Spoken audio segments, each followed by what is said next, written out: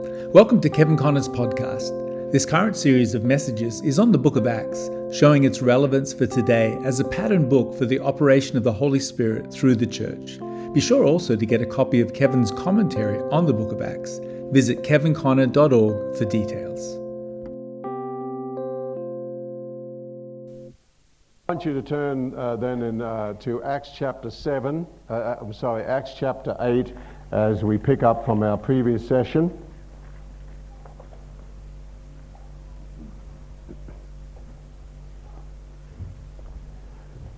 And we're just going to read a few verses from Acts chapter 8 and just pick up where we finished in our previous time together.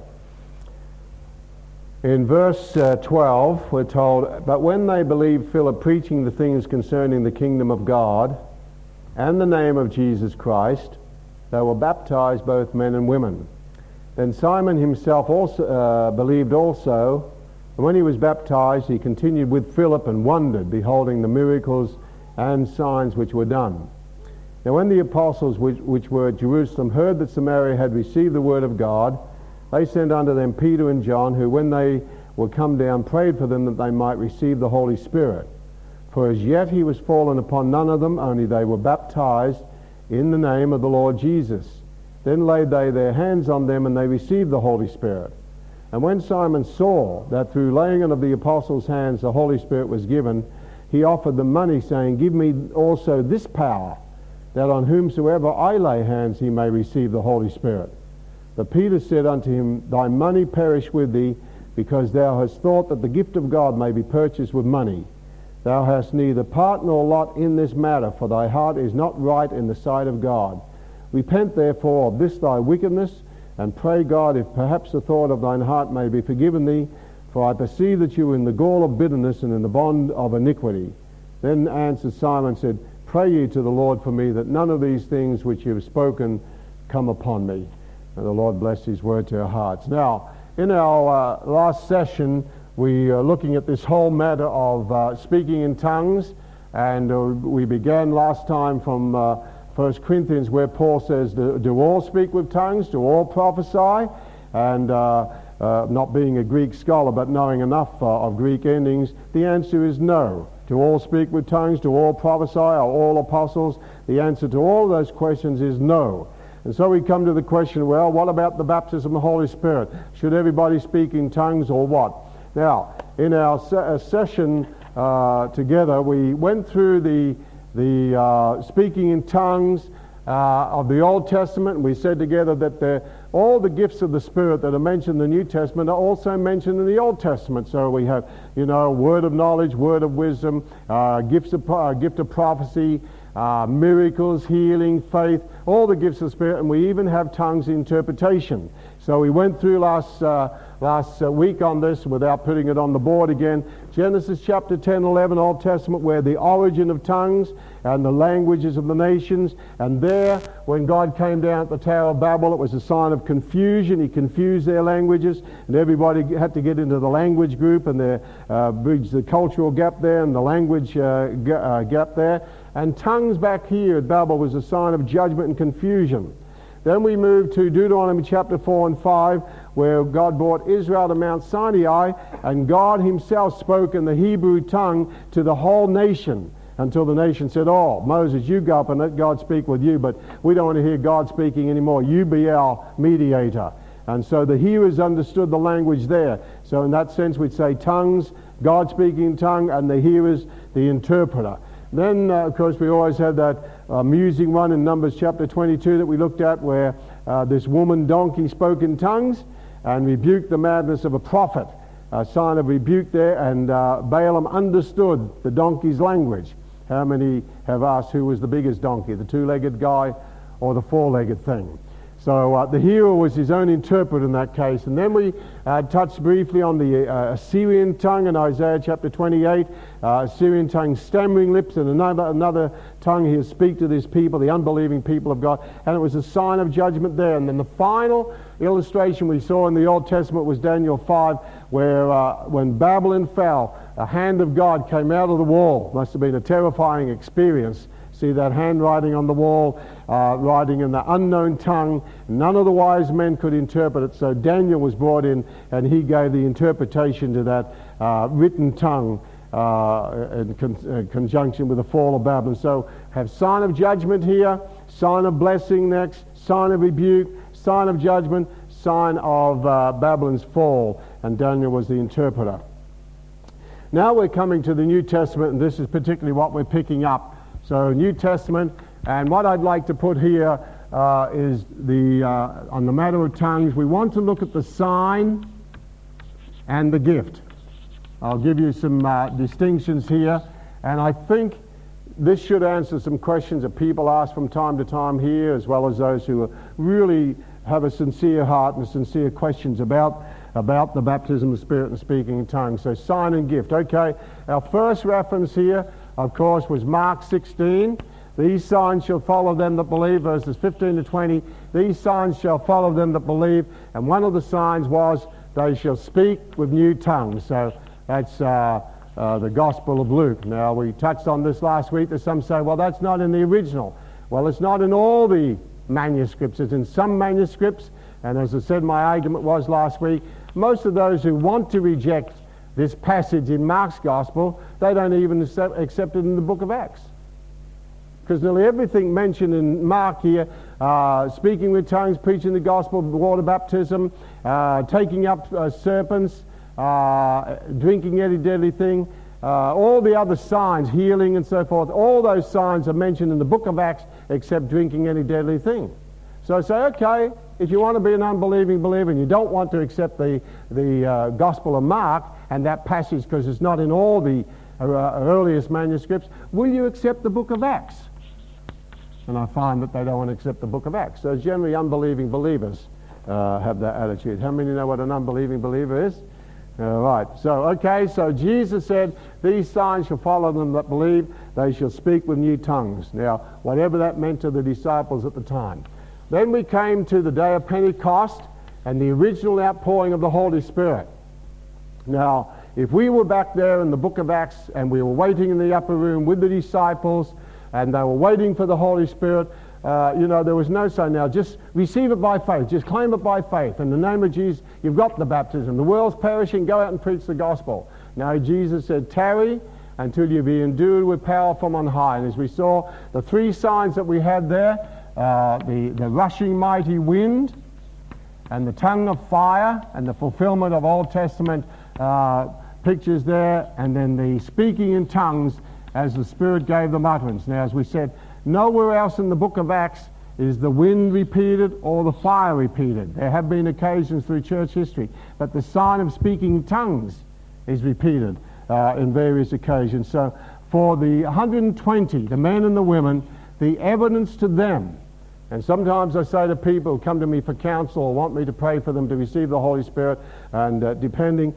on their background, of course, many times I have to talk to people and say, get them off of the ground of unbelief onto the ground of faith. And I find sometimes that sinners who haven't got all the unbelieving hang-ups that a lot of us have or did have, they get saved, water baptized with the Holy Spirit. They get the Peter package all in one. Well, we've got to rationalize it all out. That's full salvation. But we sort of rationalize it all out. So get saved, then after you've proved that you're worthy to be saved, get water baptized, and when you're 90 years of age, and got one foot in the grave and another on the banana skin, then you could get the baptism of the Holy Spirit. The Peter package on the day of Pentecost was repentance, faith, water baptism, Holy Spirit baptism. That was full salvation. That was being a Christian in New Testament sense. How many can say amen to that? But we've departed so much from that thing. So I've found over the years that often sinners will come in, they get saved, believe in the Lord, water baptized, filled with the Spirit, the whole Peter package, all in one, because they don't have the mental hang-ups. But like myself, I had to get off of the ground of unbelief onto the ground of faith, and I had a lot of battles. How many have had battles over things like this? What about the rest of you? Are you telling me the truth, you lying spirits? Okay. All right, so I've sometimes said to people, okay, if you could get rid of all the books of men that men have written about the baptism of the Spirit and the evidence of receiving the Holy Spirit, and you were just stuck with the Bible and stuck with the book of Acts, and you really honestly read through the book of Acts to see what was the evidence of receiving the Spirit back there, you would have to be honest and say the evidence of receiving the baptism of the Spirit back here was speaking in tongues. But we've got so many other books. Oh, well, so-and-so didn't speak in tongues. Well, Paul did. Well, someone else didn't speak in tongues. Well, Peter did. So for every one they give me of modern days and history that didn't speak in tongues, I can give you a bunch that did. So do you want to go by this? In fact, every book in the New Testament was written by a tongue talker. How many tongue talkers are with me tonight? And isn't it amazing how everybody likes to take the teaching of the tongue talkers, but they don't like their tongues? I know you can get shoes without tongues.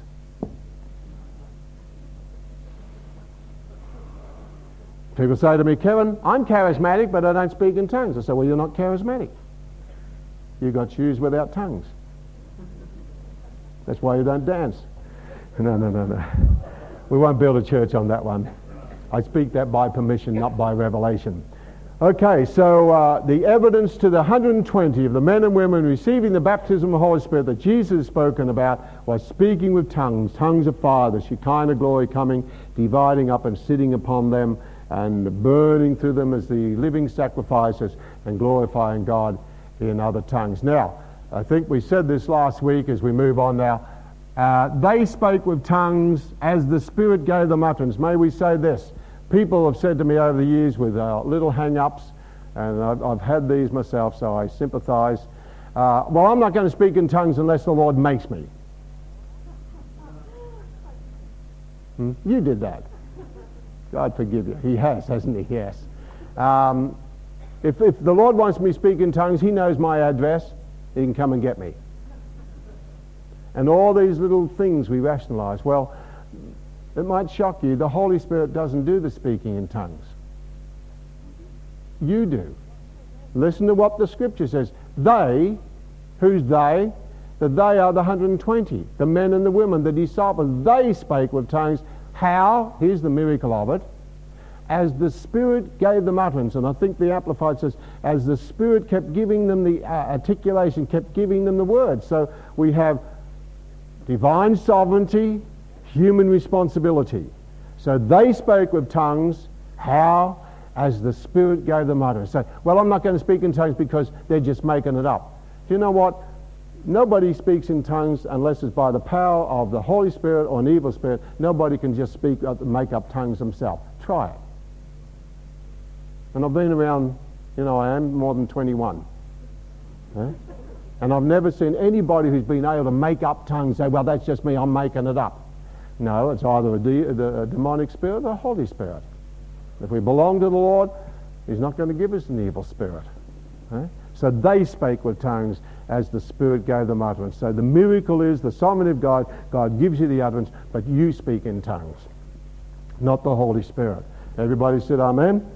All right, now we come back to Acts chapter 8 where we finished off here last week. So we got Acts chapter 8, and just briefly we picked up two particular words. Now, it doesn't say here in Acts chapter 8 that they spake with tongues, but we picked up the two words, and I quoted from the Greek on there, that when Philip had been down, remember Philip had been down, the evangelist, and under Philip people had been saved and healed, and devils had been cast out, lame had been healed, and so Philip saw these people, they received the word, and after receiving the word they were baptized. So that's as far as Philip took them, pardon me. Now, when Jerusalem heard that Samaria had received the word, they sent to them Peter and John. So now here we have an evangelistic ministry, and now we have Peter and John apostolic ministry. So they come down and they lay hands on them to receive the Holy Spirit. And so under Philip they received the word, but under Peter and John we're told in the passage we read they received the Spirit. Now, when Simon saw this, and my argument is this, what did he saw?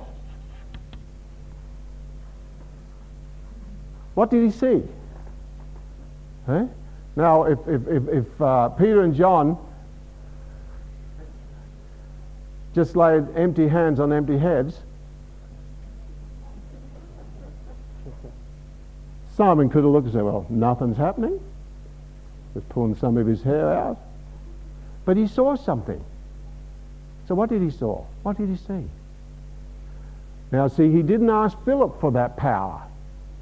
And I mean, Philip had cast out devils, the lame were healed and everything. But there was something distinct. And I believe there was a unique, visible evidence that Simon saw when he saw that the Holy Spirit was given through the laying of hands. So he must have seen something. He must have heard something, because otherwise you lay empty hands on empty heads and that's it, nothing happens. Just receive by faith, receive by faith. That happened to me years ago, and I thought something should happen. All I did, I went bald a bit. Okay, so he saw, and then the second word, or the meaning of the word here was two words that we have here: to look closely at, to perceive, and then it's linked up with another word in Strong's where it says, my writing, to gaze at with wide open eyes as at something remarkable. So when Philip saw, he looked at something, gazed at something remarkable. Okay, and then the second word I gave you was when Peter said to him, thy money perish with thee, because you've thought that the gift of God may be purchased with money. You have neither part nor lot in this matter. And the word matter there is the word logos, something said. That's interesting. So, there's implication there. That Simon saw something and he heard something. And when they said, you've got neither part nor lot in this matter, and this Greek word matter is logos, a speech or something that was said. So I think there's enough indication there that there was, he saw something and he heard something. Something said, matter, logos is the Greek word there. Okay, now, let's go to Acts chapter 9 briefly here. Now, in the book of Acts, we have 5 cases, 5 accounts of people receiving the Holy Spirit. 3 of them, at least, with speaking in tongues specifically, the others by way of implication. In Acts chapter 9 and verse 12, the Lord Jesus, the head of the church, is talking to Ananias about Saul. So he says, he hath seen in a vision a man named Ananias coming in, putting his hand on him that he might receive his sight. Ananias answered, Lord, I have heard by many of this man how much evil he hath done to thy saints at Jerusalem. And here he has authority from the chief priest to bind all that call on thy name. And then the Lord says, he's a chosen vessel unto me to bear my name before the Gentiles and kings and the children of Israel, and I'll show him how great things he must suffer for my name's sake. And Ananias went his way and entered into the house, and putting his hands on him said, Brother Saul. Didn't even call him reverend or archbishop or pastor. Oh, isn't that tragic? He did call him brother. How many like that? Well, that's all 3 of us. How many like that? Thank you. Okay, brother. People say to me, what do they call you there? I said, brother or Kevin. Well, what about your title? One church used to always introduce me as Reverend Dr. Pastor Connor. Oh, I said, oh, quit it. Yeah. So what people got to respect us. If they don't respect the Word of God, they're going to have titles around this wall. Wouldn't mean a thing except to the silverfish. Anyway, I don't know why I said that. That must be for someone. Who's that for? Okay. So he said, Brother Saul, the Lord, even Jesus, appeared unto thee in the way as you came, and sent me that thou mightest receive thy sight and be filled with the Holy Spirit. And immediately there fell from his eyes had been scales, and he received sight. So what we see here, Saul receives Jesus as Lord on the Damascus road. 3 days later, something else happens. He's healed of blindness, he's water baptized, and he's filled with the Holy Spirit, unless nothing happened. But later on, Paul tells us, now though it's not recorded there, in 1 Corinthians 14, I think it is, Paul says, I thank God I speak in tongues more than you all. So if he didn't speak in tongues there, and it's by implication here, he did say, I thank God I speak in tongues more than you all. So Paul was a tongue talker. I'm on his side, aren't you? Acts chapter 10 and 11 now is the next account, and here it's very specific. Acts 10 and 11. We have the next account, and this is a few years later, and now Peter is sent down to Cornelius, to the Gentiles. And let's just pick up the specific verses here. Acts chapter 10. He has a vision. And in Acts chapter 10, remember the vision, he sees this sheet let down from heaven. We'll deal with this more later on. Sheet let down from heaven, and the unclean animals in it, pork, crayfish, prawns, all the things that live on the sea sewer, everything like that. And it's nothing to do with food laws. Peter didn't say, I've had a wonderful vision, jump up, I can eat pork. Now, as I often say, you know that, you can eat pork, it's not going to stop you getting to heaven, help you get there quicker. Nothing to do with animals and meats. It's to do with the Gentiles. So when we get to Acts 10 verse 44, Peter is preaching the gospel. While Peter yet spake these words, the Holy Ghost fell on all them which heard the word. Holy Spirit didn't even wait for Peter to make the announcements, take up the offering, the benediction, and nothing. Right in the middle of his message. I suppose he thought that was the only way he could get in. And they of the circumcision which believed were astonished, as many as came with Peter, because that on the Gentiles also was poured out the gift of the Holy Spirit. For they heard them what? Speak with tongues and magnify God. Now, if they had not spoken with tongues, how would they know that the Gentiles had received the Holy Spirit? Oh, just received by faith, brother. Received by faith, sister. So, laying empty hands on empty heads. No, the Holy Spirit. And he gave them the same sign. In fact, when Peter gets back to Jerusalem and he's hauled on the carpet there, he's going to lose his credentials. He said the Holy Spirit fell on them as on us at the beginning. And that's a good question to ask people. Has the Holy Spirit fallen on you as at the beginning? How many are glad he has? Eh? Now, they would never have known. Peter could have just preached that message and said, repent, be baptized, and everything like that. But if there'd been no speaking tongues, he would not have known. But he knew they were truly and genuinely saved, converted, then that they were believed and filled with the Holy Spirit. For they heard, how they know the Holy Spirit was poured out? For they heard them speak with tongues and magnify God. Then answered Peter, can any man forbid water that these should not be, can any man forbid water that these should not be baptized, which have received the Holy Spirit as well as we, or the same as we have? And he commanded them to be baptized in the name of the Lord. Now remember this, Peter is in the transition stage. He's still sectarian and nationalistic, and he had no intention of baptizing these Gentiles in water, it looks like. And so the Holy Spirit just interrupted his message, gave them the baptism of the Holy Spirit, and in this case the baptism of the Holy Spirit preceded baptism in water. But Peter got the message, and what was he saying here? If it's good enough for the Lord Jesus, the head of the church, to baptize them in the Holy Spirit, evidenced by speaking in tongues, that was the evidence to them, that the Jews and the Gentiles receive the Spirit. He's just saying if it's good enough for the Lord to baptize them in the Holy Spirit, it's good enough for me to baptize them in water. Because the one points to the other. In fact, the other is the completion of the other. Holy Spirit baptism really completes water baptism, because water baptism is burial. Holy Spirit baptism is resurrection. Man does one, God does the other. Everybody said amen? So, clear evidence of speaking tongues. So if you go back there to the Jews, what's the evidence used? Speaking tongues. Gentiles, what's the evidence used? Speaking tongues.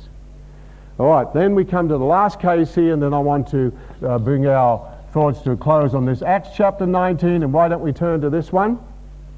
Acts chapter 19.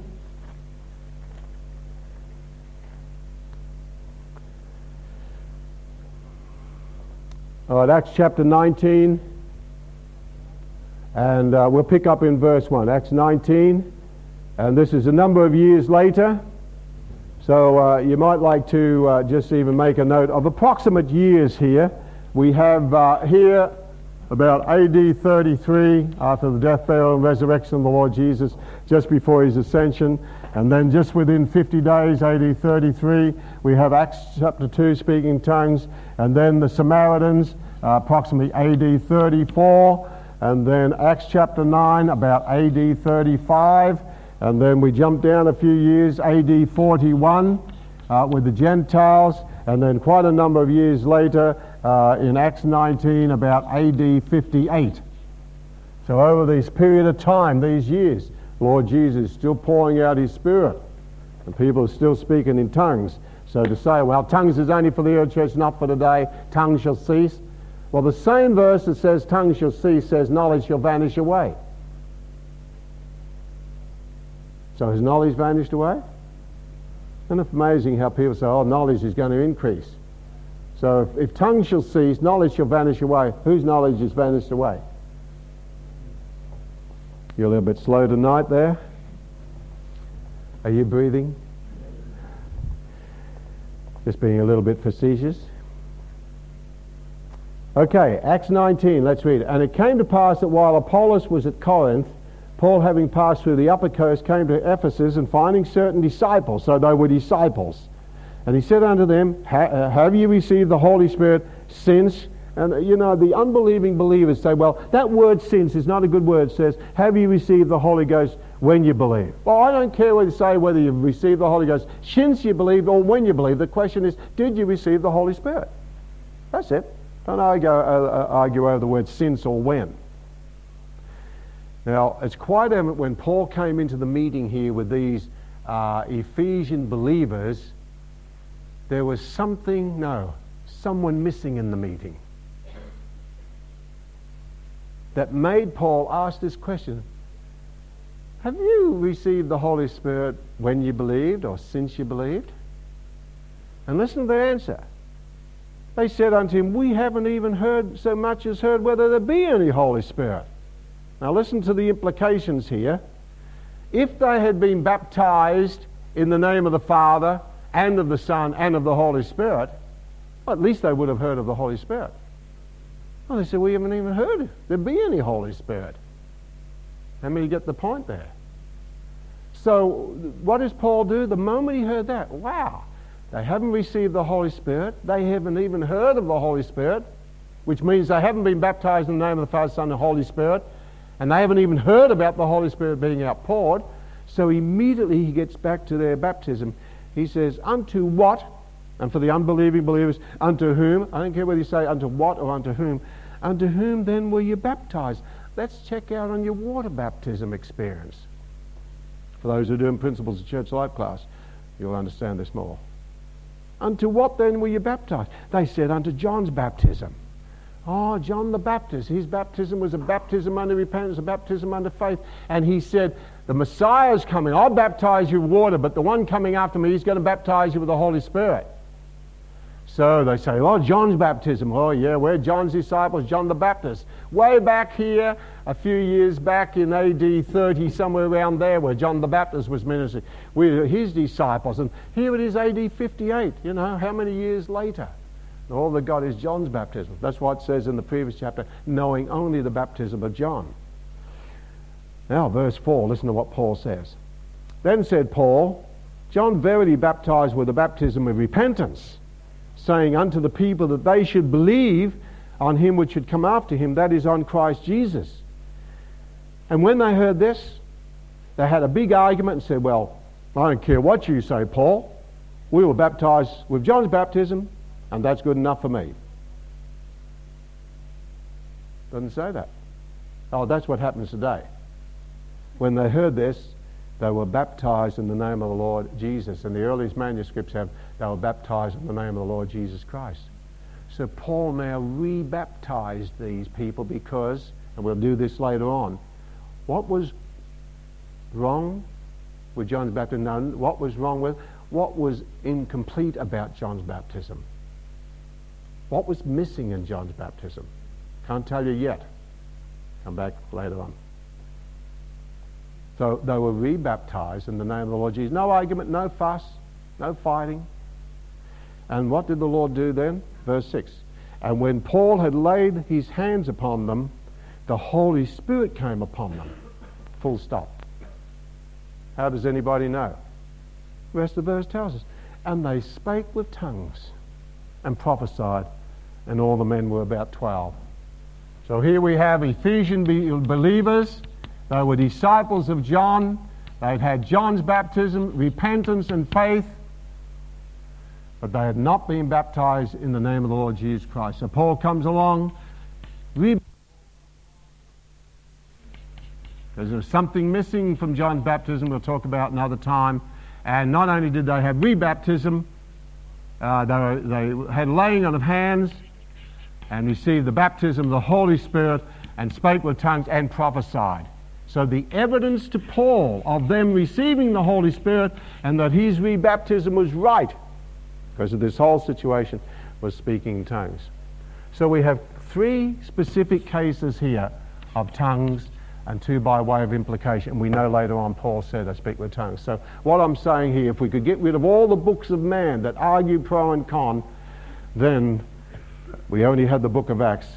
We'd say, okay, that was the evidence to them of receiving Spirit. Now, let's go over to Corinthians and we'll completed our cycle of our question.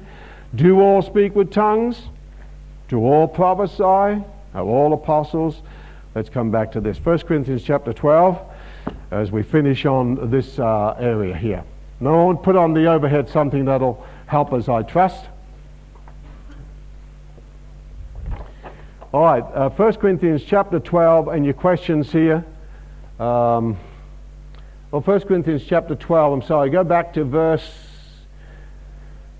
10, the latter part. When Paul is listing out the gifts of the Spirit, he says, to another the working of miracles, to another prophecy, to another discerning of spirits, to another divers kinds of tongues, different kinds of tongues, to another the interpretation of tongues. Then in verse 28, and God has set some in the church, first apostles, secondarily prophets, thirdly teachers, after that miracles, then gifts of healings, helps, governments, diversities of tongues. Are all apostles? Greek ending is no. Are all prophets? No. Are all teachers? No. Are all workers of miracles? No. Have all the gifts, plural, of healing? No. Do all speak with tongues? No. Do all interpret? No. The covered earns the best gift. So that's the thought. Now, what I feel helped me over the years in looking at this is, I want you to discern what Paul does, or what we have in the book of Acts here, and what we have in Corinthians. In the book of Acts, the whole emphasis is on the sign of tongues. In the Corinthian epistle, it's on the gift of tongues with interpretation. Now let's look at the difference and see if this will sort of bring it all together for you. Okay, I hope you can read my hieroglyphics. Okay, I've given you about 8 things here, and if you can take this down for our last number of moments. Okay, on the sign, so the sign is the evidence of receiving the baptism in the Holy Spirit. So I've given you the scriptures. Acts chapter 2, they were baptized in the Holy Spirit. Acts chapter 8, they were saved under Philip, but baptized in the Spirit. Acts chapter 9, Paul was saved on the Damascus road. He's baptized on the Spirit, Ananias. Here, they were saved and baptized with the Spirit, then water baptized, because God overrode Peter in this thing because of his nationalism. Unusual, but that they had the whole Peter package in one. Ephesus, they were saved and repentant disciples of John. They were believers, but they were rebaptized, laying on of hands, and spoke with tongues. Okay, so through the book of Acts, it is the sign of tongues. Everybody see what I'm saying here? Everybody see what I'm saying? I'll ask you a question. Okay, so in the book of Acts, we have the speaking in tongues was the evidence of receiving the baptism of the Holy Spirit. But in 1 Corinthians chapter 12 and 14, he's talking about receiving the gift of the Holy Spirit. And by the gift of the Holy Spirit, I'm talking about the gifts of the Spirit in conjunction with tongues interpretation. Okay, number 2, in the book of Acts, it is a sign. What's that? Someone speaking in tongues? Maybe it's this. In the book of Acts, it's a sign. In the Corinthian epistle, it's a gift. In the book of Acts, it's individual, personally. Each of the persons here individually spoke with tongues, and it was for themselves. But in the book of Corinthians, it's corporate for the church. Then, in the book of Acts, the tongues did not have to be interpreted. The only case that we know where the hearers were the interpreters was on the day of Pentecost. We've got no evidence that they were there. Could have been, but we have no. And of course, this is Ananias and Paul, or Saul as he was there. Here the Gentiles, we don't know how many Gentiles, but at least 7 in Peter's bunch that came down with them from Jerusalem. And here we have 12. So the speaking tongues was individually for them. And Paul didn't say, hey, there's 12 of you, please. You're all talking in tongues at once. Oh, upper room, 120 men and women speaking in tongues at once. Stop it. Paul says, he hasn't written it yet, but Paul says only 2 or 3. Okay? So individual for the person, corporate for the church. In the book of Acts, it did not have to be interpreted. The only specific case where the hearers were the interpreters was there. And then, but in the Corinthian epistle, you must have the twin gift of interpretation. So in the church, there must be interpretation. Then in the book of Acts, it is not limited to numbers there. They all speak in the tongues at the same time. 120 in the upper room. What a noise, because the 3,000 people came together. The people, 120 all at once. We don't know how many of the Samaritans here. Paul is individual here. We don't know how many Gentiles in the house of Cornelius, but at least 12 here. So all speaking in tongues at once. So not limited. But when Paul takes up the Corinthian epistle, he says, if anybody speak in tongues, it's limited to 2 or 3. If any man speak in an unknown tongue, let it be by 2, or at the most by 3, and that by course, and let one or let someone interpret. And why do we say 3? Do you know why I believe God limited 3? Because God himself is 3. And the mouth of 2 or 3 witnesses shall every word be established. So if people don't hear 3, quote unquote, messages in tongues, and that's a whole subject itself, that's enough. God the Father has spoken, the Holy Spirit, the Son has spoken, the Holy Spirit speaks. So he always limits it to 3. It's limited. And then in number 6 here, the sign of the baptism is for personal edification. But when Paul's dealing in Corinthians, he's dealing with church edification. What edifies the church? This other edifies the individual, this other edifies the church, and then all may have this.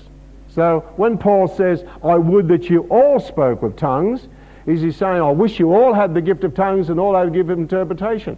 No, I would you all spoke with tongues. So I believe that the scripture gives enough implication that all may speak in tongues. People say to me, well, do I have to speak in tongues? Well, you don't have to do anything. God's not going to make you. But it's your privilege. It's the evidence to you, and biblical evidence. So all may speak in tongues. So what hinders you? Unbelief, traditionalism, rationalism, or something that robs you. Okay, so all may, but Paul says all do not have this gift of speaking in tongues. I have personal edification for myself, but I've never ever given tongues and spoken in tongues in the church as far as a gift of tongues and giving message. I don't have that gift, but I do speak in tongues pretty well every day for my edification. Then Paul says in relation to this, forbid not to speak in tongues, but the next minute he says, if there's no interpreter in the church, silence in the church, so don't speak in tongues. Is he contradicting himself? So I think if you can sort of lay hold on this, the distinction between the sign and the gift. And because most people who reject speaking in tongues as the evidence of the Spirit, and they don't understand the sign and the gift, they'll quote this and say, well, do all speak in tongues? Greek says no. Okay, well, what are we talking about? Do all speak with tongues? Do all interpret? He's using tongues interpretation, the twin gifts of the Spirit there.